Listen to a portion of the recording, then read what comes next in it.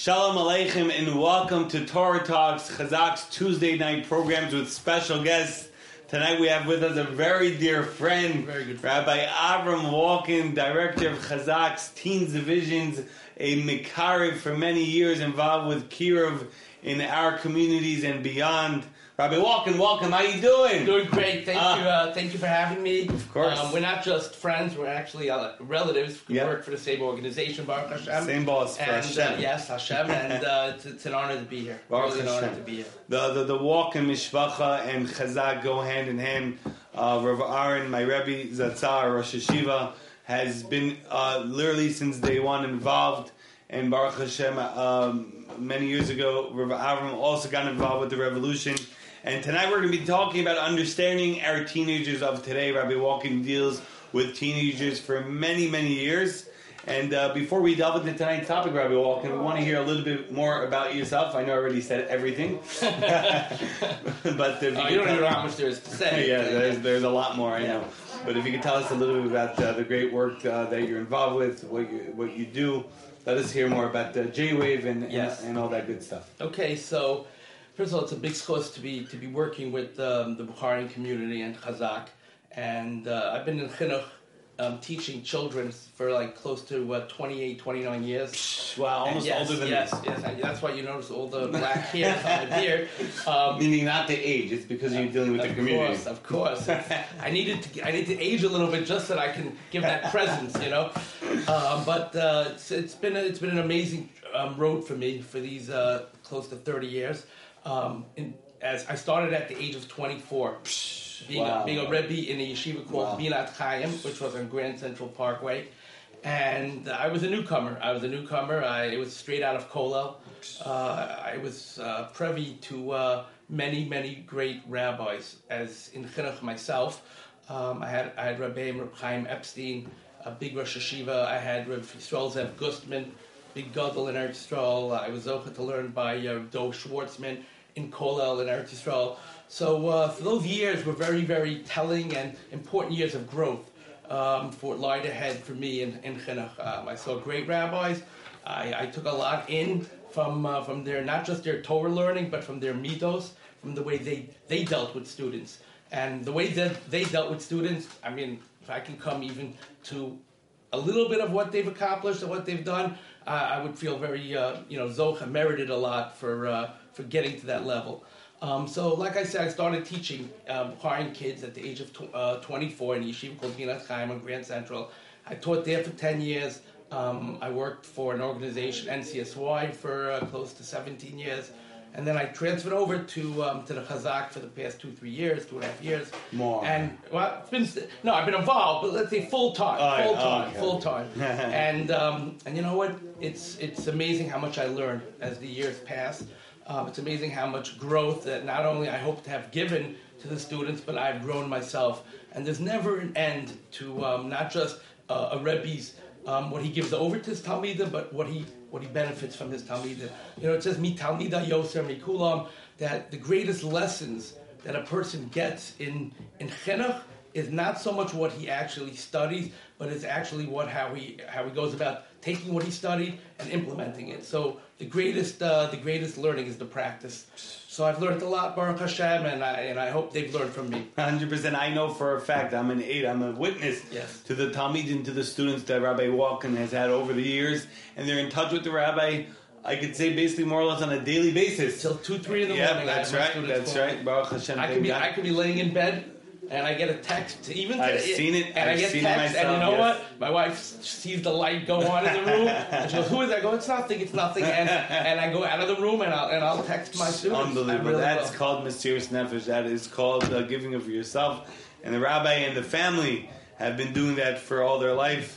And God should continue to bless them with only good and happiness. So, Rabbi, we're going to jump into tonight's topic. Sure. Like we said, understanding our teenagers of today. So, the question for you, Rabbi Walken, is what challenges are today's teenagers facing, as opposed to, let's say, the teenagers from about 30 years ago when you were dealing with them? So, there's no question that technology has played a tremendous role. And, you know, we all have it, and we all talk about it.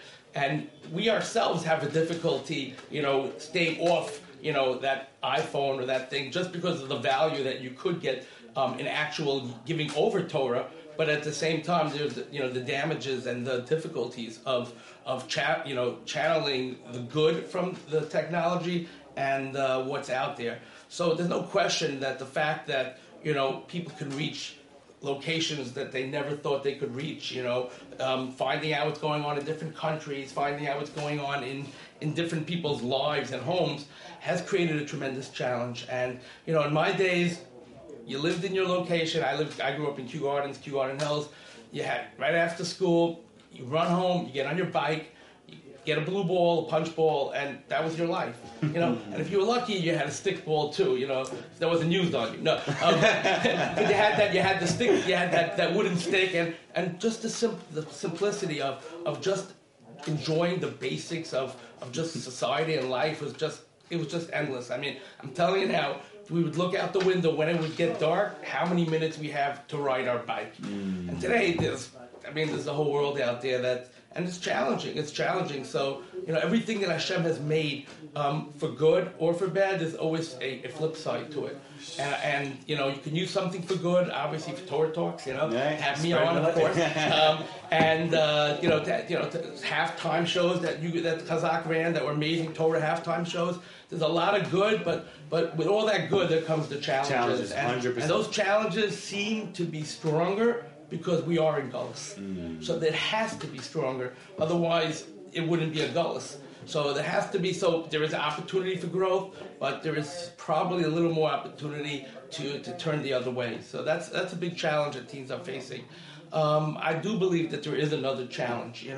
In my days, there was a certain respect that the rabbis had, that you had to have for the rabbis.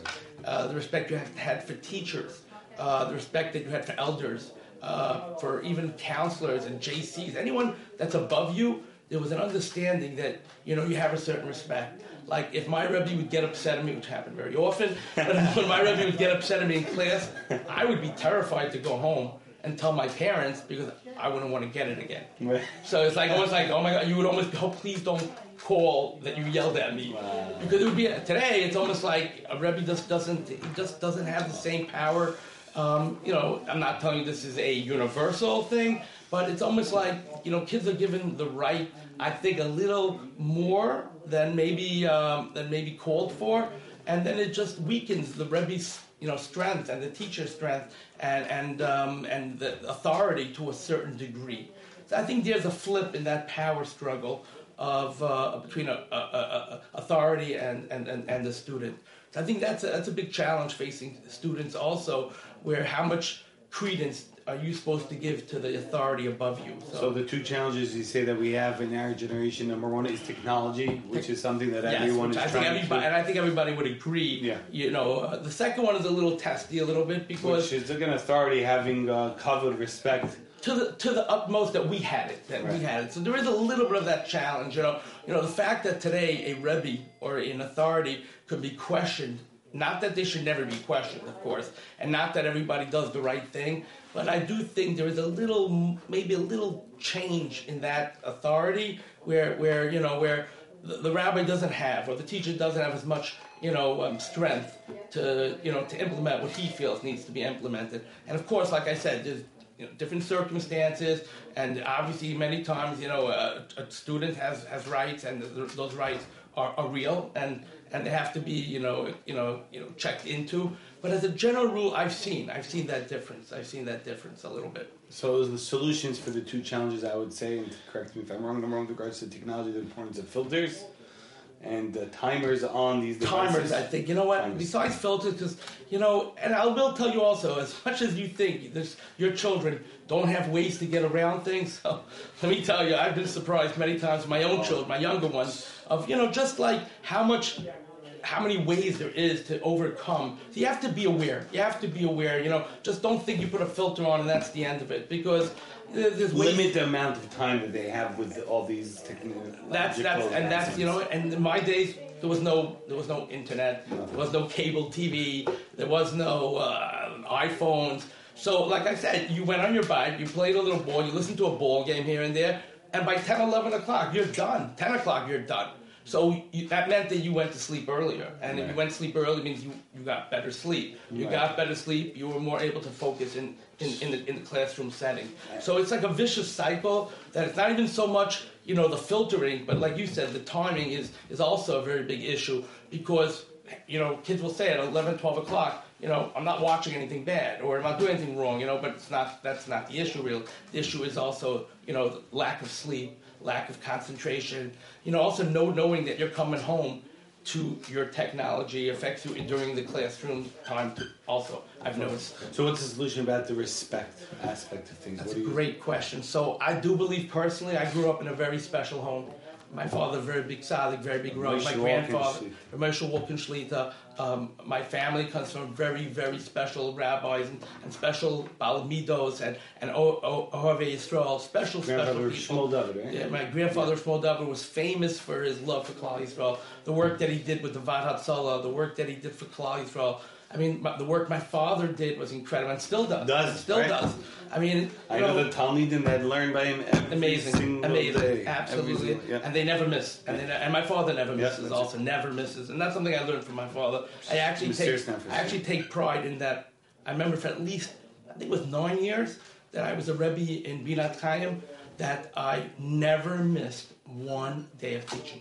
Never missed. My wife had a baby one morning. I could testify. Rabbi Walken had some sort of a surgery, and then the next day you see him walking in here. That night, he was supposed to take like I had a hip replacement 4 or 5 months ago. That's amazing. And when I came home from the hospital at 8 o'clock at night, 9:30, I did my Zoom. So you grew up with this type of family. So what do you suggest as like a solution for this lack of respect for authority, for being for teachers? I don't want to say lack of respect, but lack of respect on that higher level that I witnessed myself. How do parents or mechanchim or teachers? I think it really boils down to the parents and to the if they implement into their children what it means a Rebbe, what it means a teacher, an English teacher, a math teacher. It doesn't make a difference.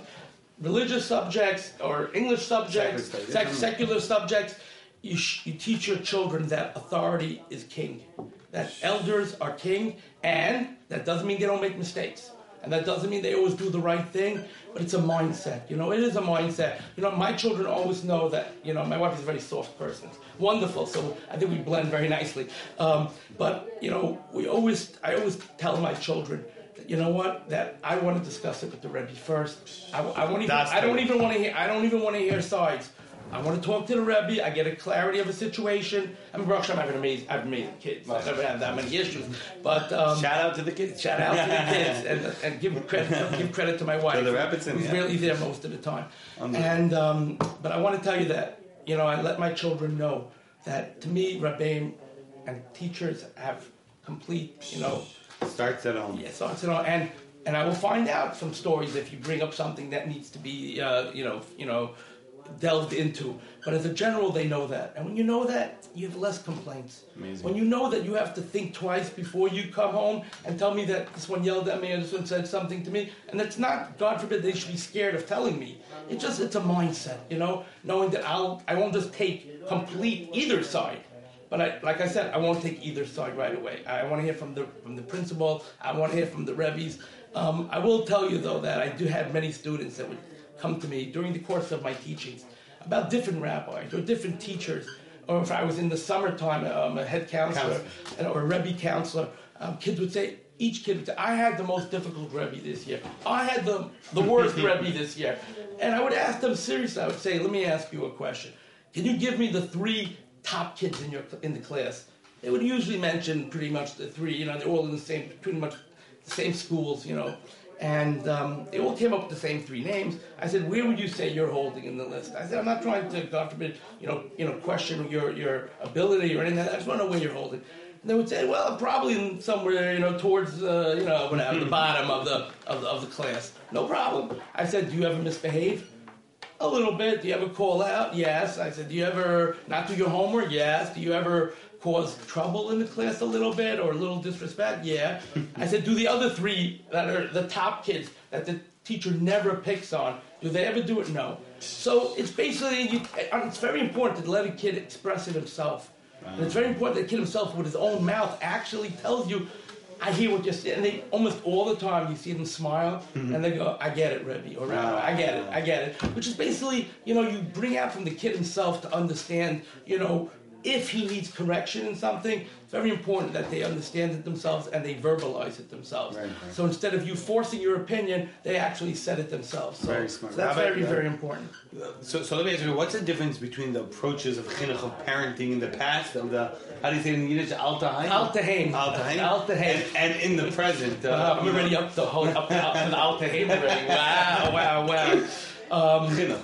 So I will tell you that, yes, people were firmer. I do have to say that the Paches were more. Yes. Oh, I'm happy you said it about me. But I'm going to be honest. I used to get potched, and I deserved it. That was the key word. I deserved it. At least at that time, people did potch, or this did give a little bit of. Times. Yes, before your time. I hope it's before your time. They're not during your time. But they used to potch. I heard the story. And I'm telling you the truth. I would be scared to come home and tell my parents because I didn't want to get it again. So I'm being honest with you. So, but again, and you know what? Baruch Hashem, I can honestly say I have no baggage. I don't think I do from any of my. It's not my therapist. That's no. But I don't think I have any baggage from my childhood and my rebbeim. But there was a firmer grasp of what they expected from you and how they dealt with it. Now, Baruch Hashem, I've never hit a student in my life. Baruch Hashem, have I ever gotten upset? Not recently, but I would say maybe when I first started, maybe I would get a little upset. I know that the boys at the J-Wave Teens Division, the Chazak Teens Division, love Rabbi Walker. And you know what? Because they know I love them. And that's very important. That's another thing in chinuch. Today you need to show more love to the students more than you had to do in the past. And you know what? When a child feels that you care about him, then not only will you get more from that child, but it will stay with that child longer because he views you as someone that truly cares about him. It's a very difficult thing for a student, a Talmud, whatever, or even a friend to value what you say if he doesn't believe 100% that you're in it for him, that you care about him. And that's also a big issue. There is that separation where a lot of times the students don't feel that the rabbis and teachers are there for them. And not that they're not for them, they just don't feel it. For whatever reason it is, they almost feel like if they could get through elementary school, if they can get through high school, they survived, they made it in life. When in reality, I try to train my students that not every teacher is the same, and not every Rebbe is the same, and not everybody shows maybe the same warmth or love or approach that everybody else has.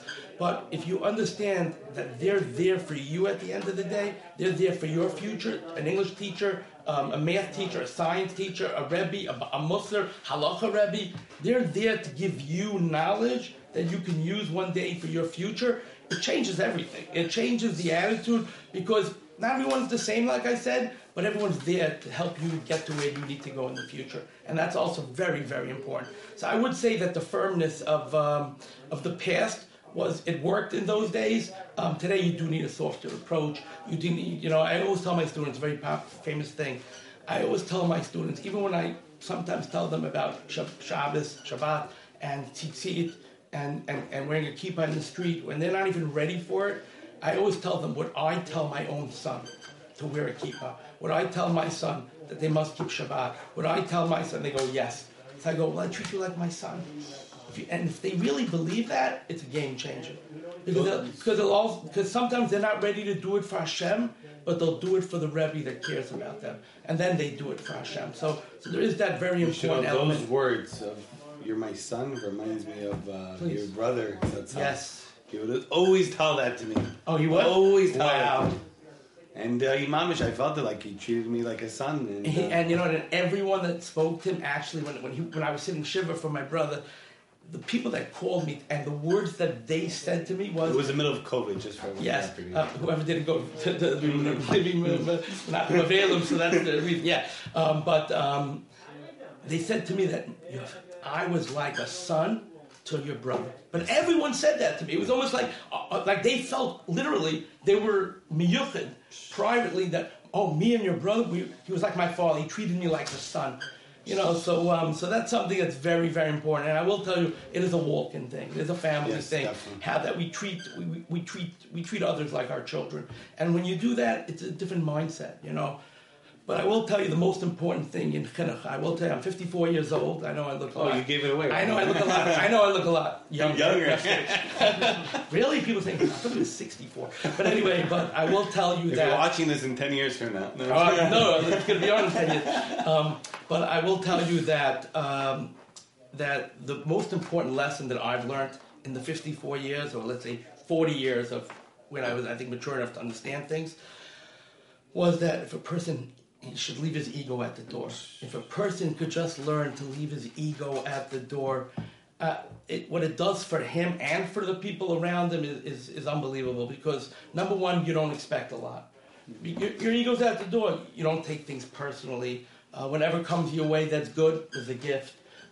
Students that are challenging, it's not about you. You don't take it personal. You're able to handle something with a more clear understanding. So that's something actually over the last year that I would say that I came to the one line. If somebody asked me what would be the one line that we should all live by, is if a person's able to leave his ego at the door, shalom bayis wise, parent, teacher, everything, it falls into that category of growth. And if we could just work on that, it's not easy to do it, and it wasn't easy for me, and honestly, I'm still not working on it. But it creates a lot of positive, feedback from you to the person you're dealing with, and it also creates a lot of growth for the person. Like you said, you don't expect anything, so whatever happens is right. If it's bad, then you just move on and you live with it. And if it's something good, what a gift that you got. So leaving your ego at the door, I think, is very, very important in dealing with everyone. Jew, non-Jew, it doesn't make a difference, but just to be, and then you become that type of person, you have a chance to really elevate other people around you. So I think that's a very important thing. Rabbi Walken, so many gems, so much chizuk, so much inspiration. Yes. We love it, love it, love it. So the question is that how does one motivate his children, teenagers, towards a love of Yiddishkeit, love for Judaism? There is unfortunately, the teenagers are so busy with all this, like we said this before, technology. And they're busy with, many teenagers are busy with sports or busy with 1,001 different things. But, sometimes when it comes to Yiddishkeit, to Judaism, they feel a little bit of, So I will tell you that, being that there's bechira in life, which is choice, freedom of choice. And in order to get the rewards that Hashem, that God wants us to get, a person has to understand that it's not going to come for free. So it has to come with challenges. The greater the reward, the greater the challenge. The greater the reward, the more pushback you're going to get. I always use an example also, like a bow and arrow. I use this for prayer, actually. Like prayer is like a bow and arrow. The more you push back, the more struggle, the further the arrow goes. And that's wow. Those that know me, wow. Yes, that is a wow. It has to be a pushback for further distance in anything in life. And that's the way Hashem wants it to be, and that's how Hashem created the world. Because if Hashem really wanted, He could have just had a person get all high and excited just by reading Torah, and it would be easy for him, or doing mitzvahs, it would be easy. But for whatever reason, Hashem wanted to actually put us in a situation where we have to earn it. And when you earn it, there's many benefits also, because when you fight for something and you have to earn it, it becomes part of you even more. No, it becomes part of you. It becomes part of your nature. Easy come, easy go. Yeah, because if it was never a struggle, you miss it. If you lose it, it's not the end of the world. But if you have to work on it, I use an example also for my students about Torah learning, actually, that Torah is compared to water, right? And we all know how do you really develop water. How do you get water? Originally, is by digging wells. That's how we did in the old days. They just turn on a faucet. But really, people had to, to dig. Rabbi, your days? What? The Al Tahaim. Wow, I'm really aging. You're probably wondering, he's not really 54, is he? So digging a well. So when you dig in the ground, right, at the beginning it's dirt, and you have to keep digging because you never know when that water is going to sprout out. You never know when you're going to hit payday, when that water is finally going to be easy, accessible. But the key is you keep digging and you keep digging and you keep digging until it sprouts. So Torah is the same thing, and everything in a way. Colors, beautiful. You keep digging and digging until finally you see the result of water coming out. So that's a big lesson, and that's one of the reasons why they say Torah actually and Judaism is compared to water, because you have to dig and dig and dig until you finally get to the peiros, to the fruits of your labor. So I do believe that's it's very important that children know that challenges are good, they're okay, and they're normal. That's also a very important thing. A lot of times children feel resistance to, like you said, to Torah and mitzvos many times. But if they understand that that's okay, and they understand that that's part of the path, that's part of the road, then it makes it easier knowing that it's not just them. The worst thing is when they feel that they have the issue, or I can't do what the other guy's doing. Look at him, look at me. He's already established in his Yiddishkeit, in his Judaism. Where do I stand? How am I going to accomplish it? Know that the challenges are normal, and they're healthy, and they're part of growth. That's what growth is. So it makes it easier. So that's a very important lesson I think children have to know. And then there's another side of, we don't always have the right to do what we don't, we find that it may be difficult, but that doesn't give you the permission to not have to do it. And I think that's also a big element that I tell my students. I said, the Torah tells us things, and as a Jew, we're expected to listen to those things, whether we agree, whether we understand, whether we can grasp it. That doesn't put a person that he's, God forbid, chas v'shalom, a bad person if he doesn't do it. But there are things that are expected from you. And I don't ever lose that to my students. I tell them straight up, yes, you should be wearing tzitzis. Yeah, you should be wearing a yarmulke in the street or at home, and definitely, but in the street, you should be learning when you can.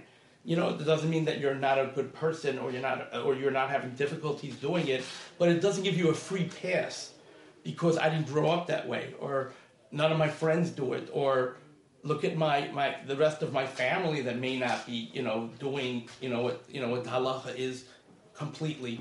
Knowing that everyone's different also, and everybody has different challenges, but it's not okay to just say nobody else does it. It's not okay to say that I'm not holding by it.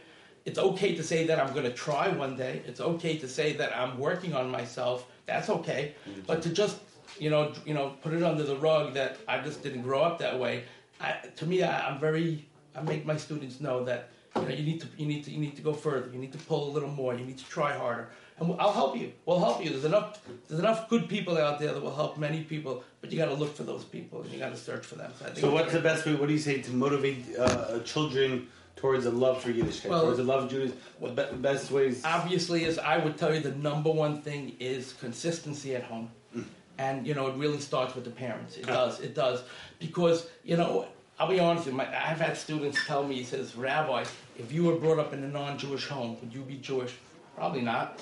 I mean, Hashem sent me unbelievable gifts that I was able to find him. That's true. But, it does begin at home. And if you're brought up a certain way, there's a good tendency that you will follow that path to a certain degree. That doesn't mean people don't change. It doesn't mean people don't find their way either forward or backward, chas v'shalom. But yes, the consistency at home is very, very important. Being an example, as parents, tremendous example. And I will tell you the number one mistake that I've been guilty myself at times.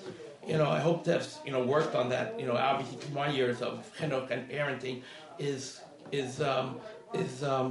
saying one thing and doing another, and showing what's the word I'm looking for? Being an example. No, there's a word for it.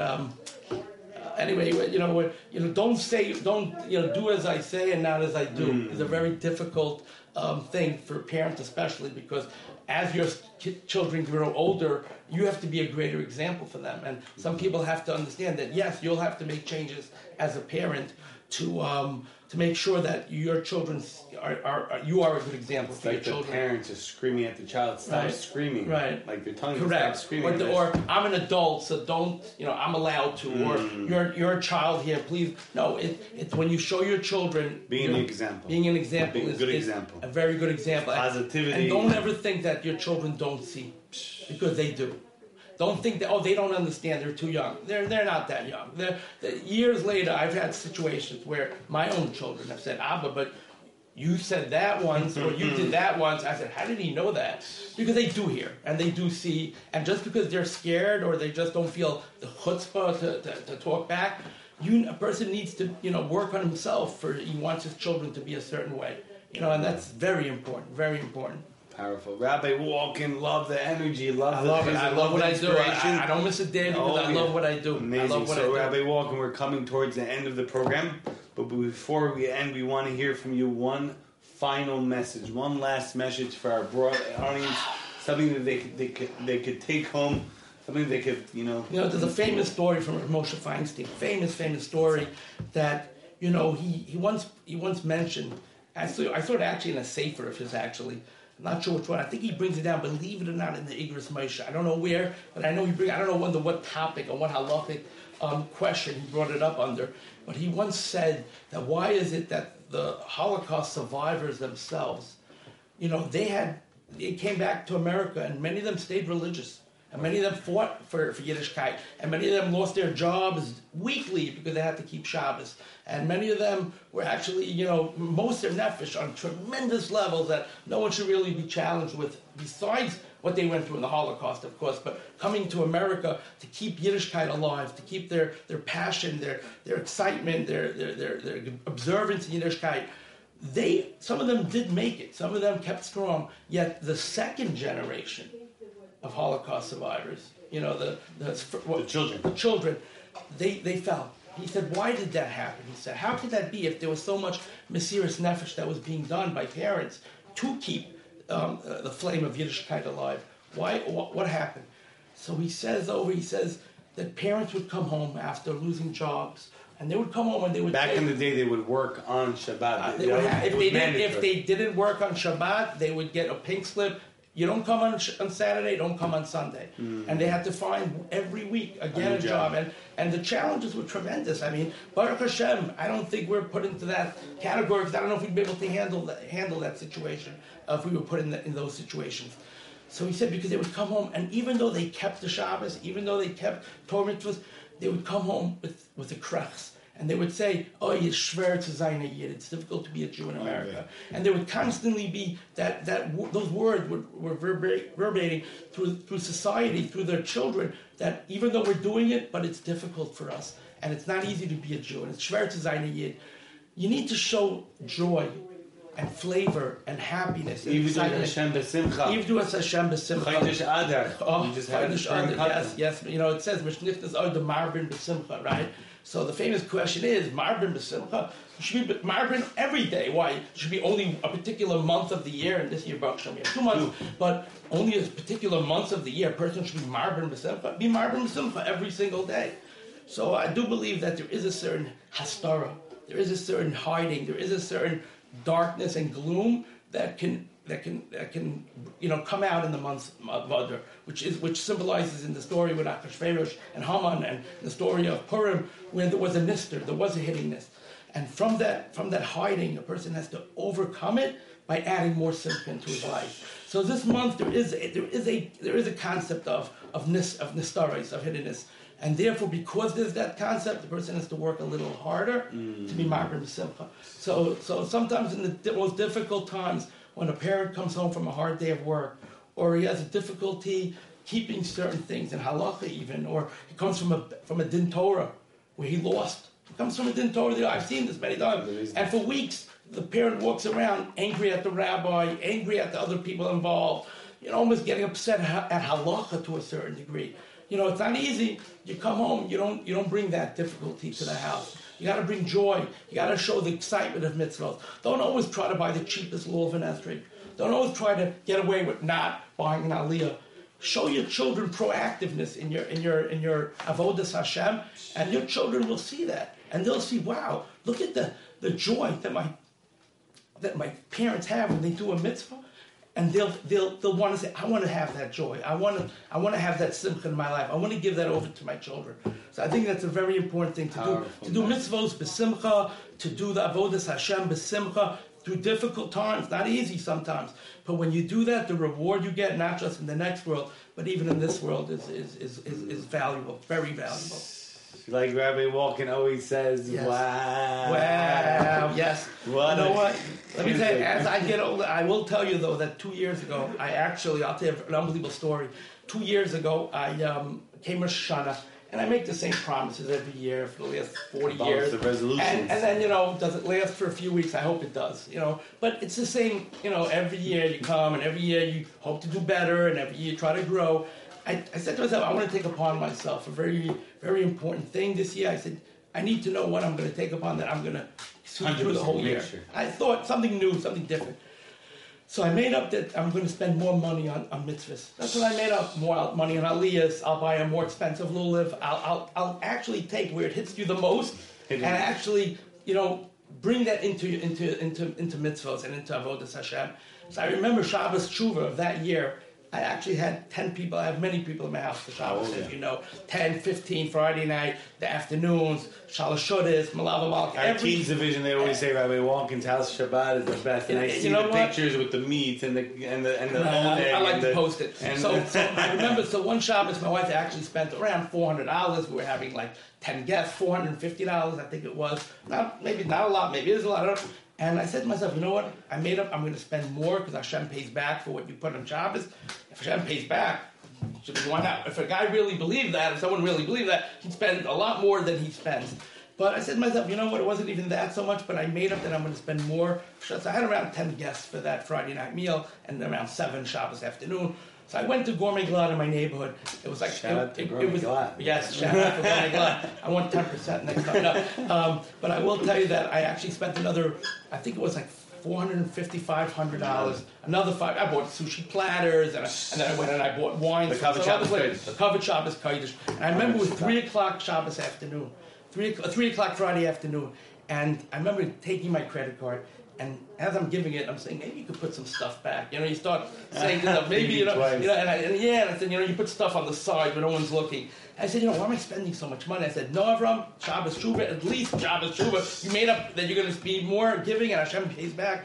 Not a problem. So I remember that I gave the credit card. It was around 3:10. Shabbos was around 5:10, 5:30 at the time. And I remember giving my card, and I walked home. I came home to Simcha. I spent close to $1,000. It's money, Baruch Hashem, and I have it, Baruch Hashem. So I paid it. I get a phone call at around 4 o'clock from somebody by the name of Rabbi Weberman. Rabbi Weberman is a big tzaddik who goes around, and Erev Pesach, he collects from the community for the rabbis of the community, Barakaway, Lawrence. He collects monies so that you have extra monies for Pesach, like a special gift for rabbis, rabbeim, and ravs. Anyway, so I get once a year from him, a call, usually 3 weeks before Pesach, 2 weeks before Pesach, come pick up something like, what's it, $1,500, $2,000, $2,500, depends on the year, extra just as a gift for rabbeim for Pesach. I never get otherwise from him or from anybody else during the year. Calls me up an hour after I came home and leaves me a message, a text. I have something for you in my mailbox. I said, wow. I said, are you sure it's for me? He said, yes. I said, okay. I said, can I come by Motzei Shabbos? He said, yes. I come by, I pick it up. It was a check for $1,000. So the $1,000 that I spent an hour earlier, that I had a little, maybe, a little charata, Hashem said, don't question. Rabbi, don't you question. Spent more. If I would have known, hindsight's 20/20. I tried it the next week, it didn't work. No, I'm just kidding. But I will tell you that you gotta believe in the Mamari Chazal, and you know what, you give to mitzvahs, you show children that you're spending money for mitzvahs. They'll grow up with a special pleasure for those mitzvahs. I think that's a very important thing for children also. Amazing final message, importance of being besimcha, always being happy. Do mitzvahs besimcha. Do mitzvahs besimcha with happiness. Even in the difficulties and the hardships, Hakadosh Baruch Hu, God Almighty, will repay us. Rabbi Walken, it was a pleasure. Always, it was an always honor. a pleasure. Yeshikach Chazak for all that you do for our community, I have to for Chazak, shout for the out world. for Chazak for what they do, for the opportunities that they give me to be able to do my avodah, my work. Never, ever once, I have to say to you, that you or your brother, Rav Ilan Shlita, ever, even financially to say, oh, that's too much money, or maybe we shouldn't spend so much. When it comes to kiruv and chinuch and bringing up children, Chazak has been the greatest, influence on me the last few years. Thank you, Hashem. What it means. Like Rav Walken's brother used to tell me all the time, it's just the beginning. We're going to be doing bigger and better things with everyone's help watching. Are you saying you're calling back another podcast? Mitzvah Shem, the rule is one chance per rabbi. I hear you saying good. You're saying good. But Rabbi Walken really gave us such chizuk, such inspiration. We really appreciate it. We want to remind the crowd, the world, to be part of Chazak's revolutionary programming and events and shiurim and after-school program and study school programs and teen division programs and yeshiva placement programs and everything else we're involved with. Go visit givechazak.com. Be a part of the revolution. You heard the importance of being part of this great... And if you have any questions regarding helping a child, yes. or if you know a child that needs help, please call us or email us anytime. Correct. 718-285-9132 is the Chazak headquarters office number. That's 718-285-9132. And the email is info@chazak with a Q, right? Strengthening Queens, where we're based out of and started, and gradually expanding across the globe. info@chazak.org. We want to give a shout out to our friends at dailygiving.org. Amazing organization where $1 a day goes a very, very far away, supporting many organizations, does unbelievable great stuff. Shout out to TorahAnytime.com for being one of the hosts of this program. Baruch Hashem, we're on, I think, 20 different types of podcasts and social media, and I don't even know how far this stuff goes, but I get feedback all the time. And, right, thank you, Nathan Bar, for reminding me. Chazak's in midst of an amazing raffle right now where people can win $100,000, where you could, it's a win-win. You're supporting a great cause, and you can spend more money with that money to do mitzvahs. That's right. If you win, you can bring it back to Chazak. But visit 100ksweepstakes.com/Chazak. 100ksweepstakes.com/Chazak. Be part of that as well. A lot going on, and we want to do a lot more. If you have suggestions of different rabbis that we haven't had on the Torah Talk, please make sure to reach out to us as well. And that's that. We'll see you Tuesday nights, 8:30 p.m. Eastern Standard Time. Rabbi Walken, once again, thank you very much. My pleasure. God, My Torah, pleasure. continue spreading Torah, and we'll see you all. Thank you.